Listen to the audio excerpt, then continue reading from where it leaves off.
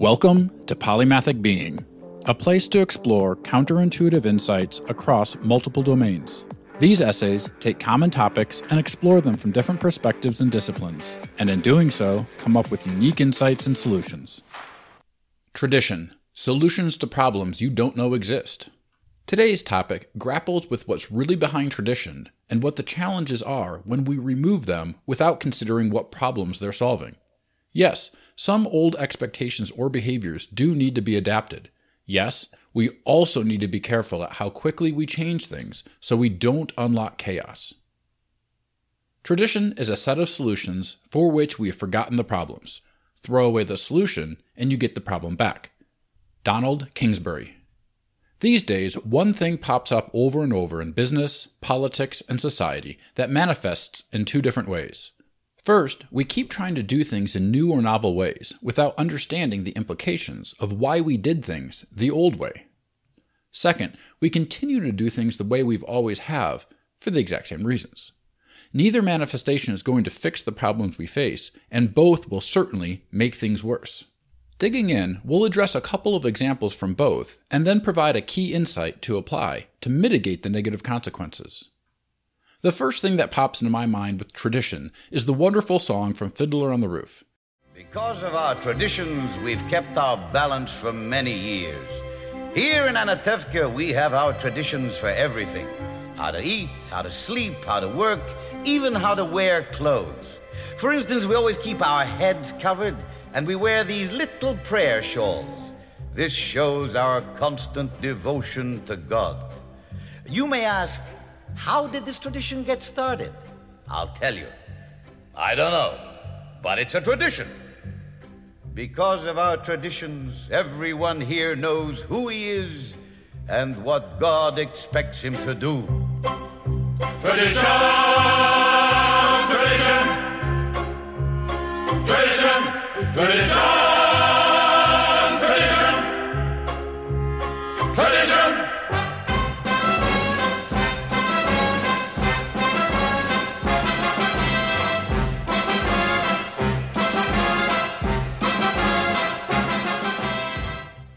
The entire movie is an exploration of traditions, where they work, and where they need to change. There are a ton of examples of ways of doing things that you find out later were relics of a past limitation. One classic story is about the man who cuts off the end of his pot roast because that's the way my mom did it. So they then ask the mom and find out that's the way my mom did it. So they ask the grandmother and she says, the oven was too small and the pan didn't fit the entire roast, so I trimmed it. Foot binding in China is a great example of catastrophic physiological damage that was done for hundreds of years.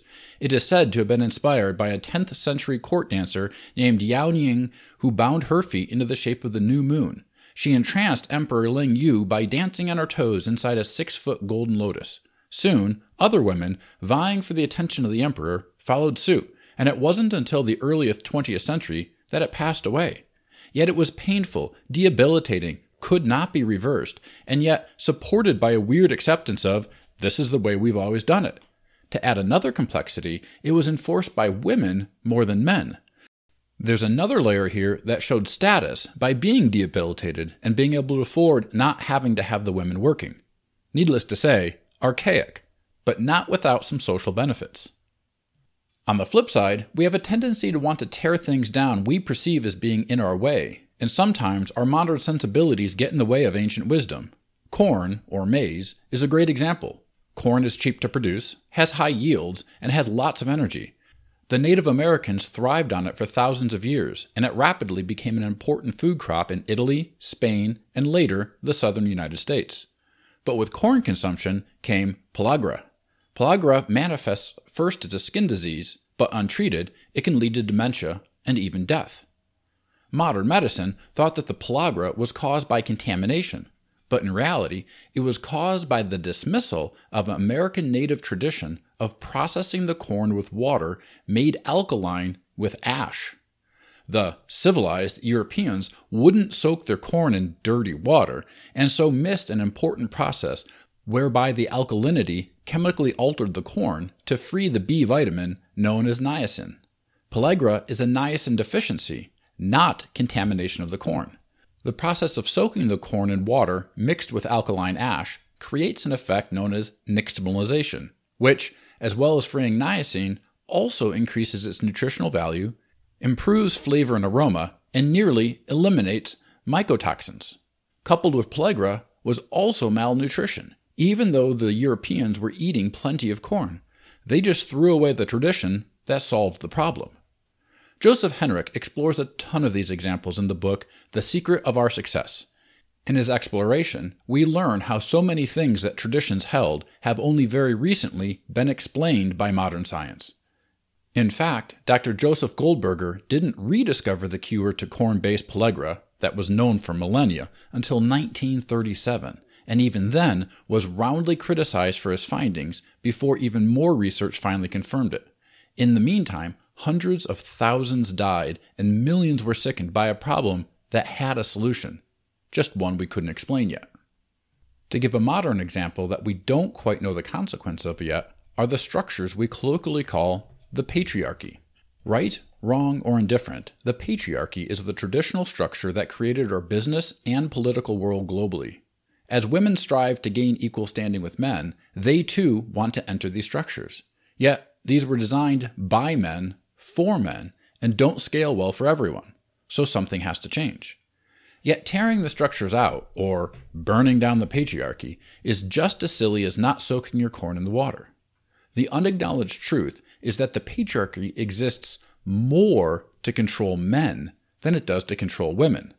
The women have the matriarchy that controls them. This is counterintuitive, so we'll poke into it a bit more. Within the population of males are those that have dark triad behaviors: Machiavellianism, narcissism, and psychopathy. The patriarchy puts structures of teamwork, professional behavior, and behavior towards women around the entire population of men in a culture that protects that society from these negative influences. Even more interesting is that the patriarchal behaviors, by and large, are designed to protect the women from these poor-behaving men, what we might call chivalry. This is not to say that the patriarchy is perfectly healthy for either men or women. There are a lot of issues that do need to be addressed. Yet tearing down the patriarchy because it restricts women, without understanding that it is designed to actually restrict men, unleashes a lot of problems we learn to control. This doesn't mean to accept it. It means we have to better understand it. Luckily, there's a very nice tool that we can use to solve both the problems of keeping things past their usefulness and avoiding unlocking the problems traditions have figured out how to solve. It's called Chesterton's Fence, based on Chesterton's 1929 book, The Thing, in the chapter entitled The Drift from Domesticity. Quote, "In the matter of reforming things, as distinct from deforming them, there is one plain and simple principle, a principle which will probably be called a paradox. There exists in such a case a certain institutional law, let us say, for the sake of simplicity, a fence or gate erected across the road. The more modern type of reformer goes gaily up to it and says, 'I don't see the use of this, let us clear it away.' To which the more intelligent type of reformer will do well to answer, 'If you don't see the use of it, I certainly won't let you clear it away. Go away and think. Then, when you can come back and tell me that you do see a use of it, I may allow you to destroy it.'" End quote. Think of it this way. The fence is a pain, and it's obstructing your goal of progression. But if you don't know why that fence exists, you don't know what the true consequences are. For example, maybe that fence is keeping you out of something. A toxic waste dump, a hidden mine shaft, landmines, who knows? Or maybe that fence is keeping something in. Velociraptors? We all know how badly that went in the original Jurassic Park when antagonist Dennis Nedry powers down and unlocks the fences holding in all the dinosaurs so he can make an attempted escape with stolen embryos. Needless to say, he didn't follow Chesterton's fence and unleashed chaos. In summary, it often feels like a period of time when everything is being torn down or we feel everything is in our way. While there is a laudable attempt to progress beyond our history, sometimes our history and the traditions it contains do hold sets of solutions for which we have forgotten the problems. The solution isn't to do nothing.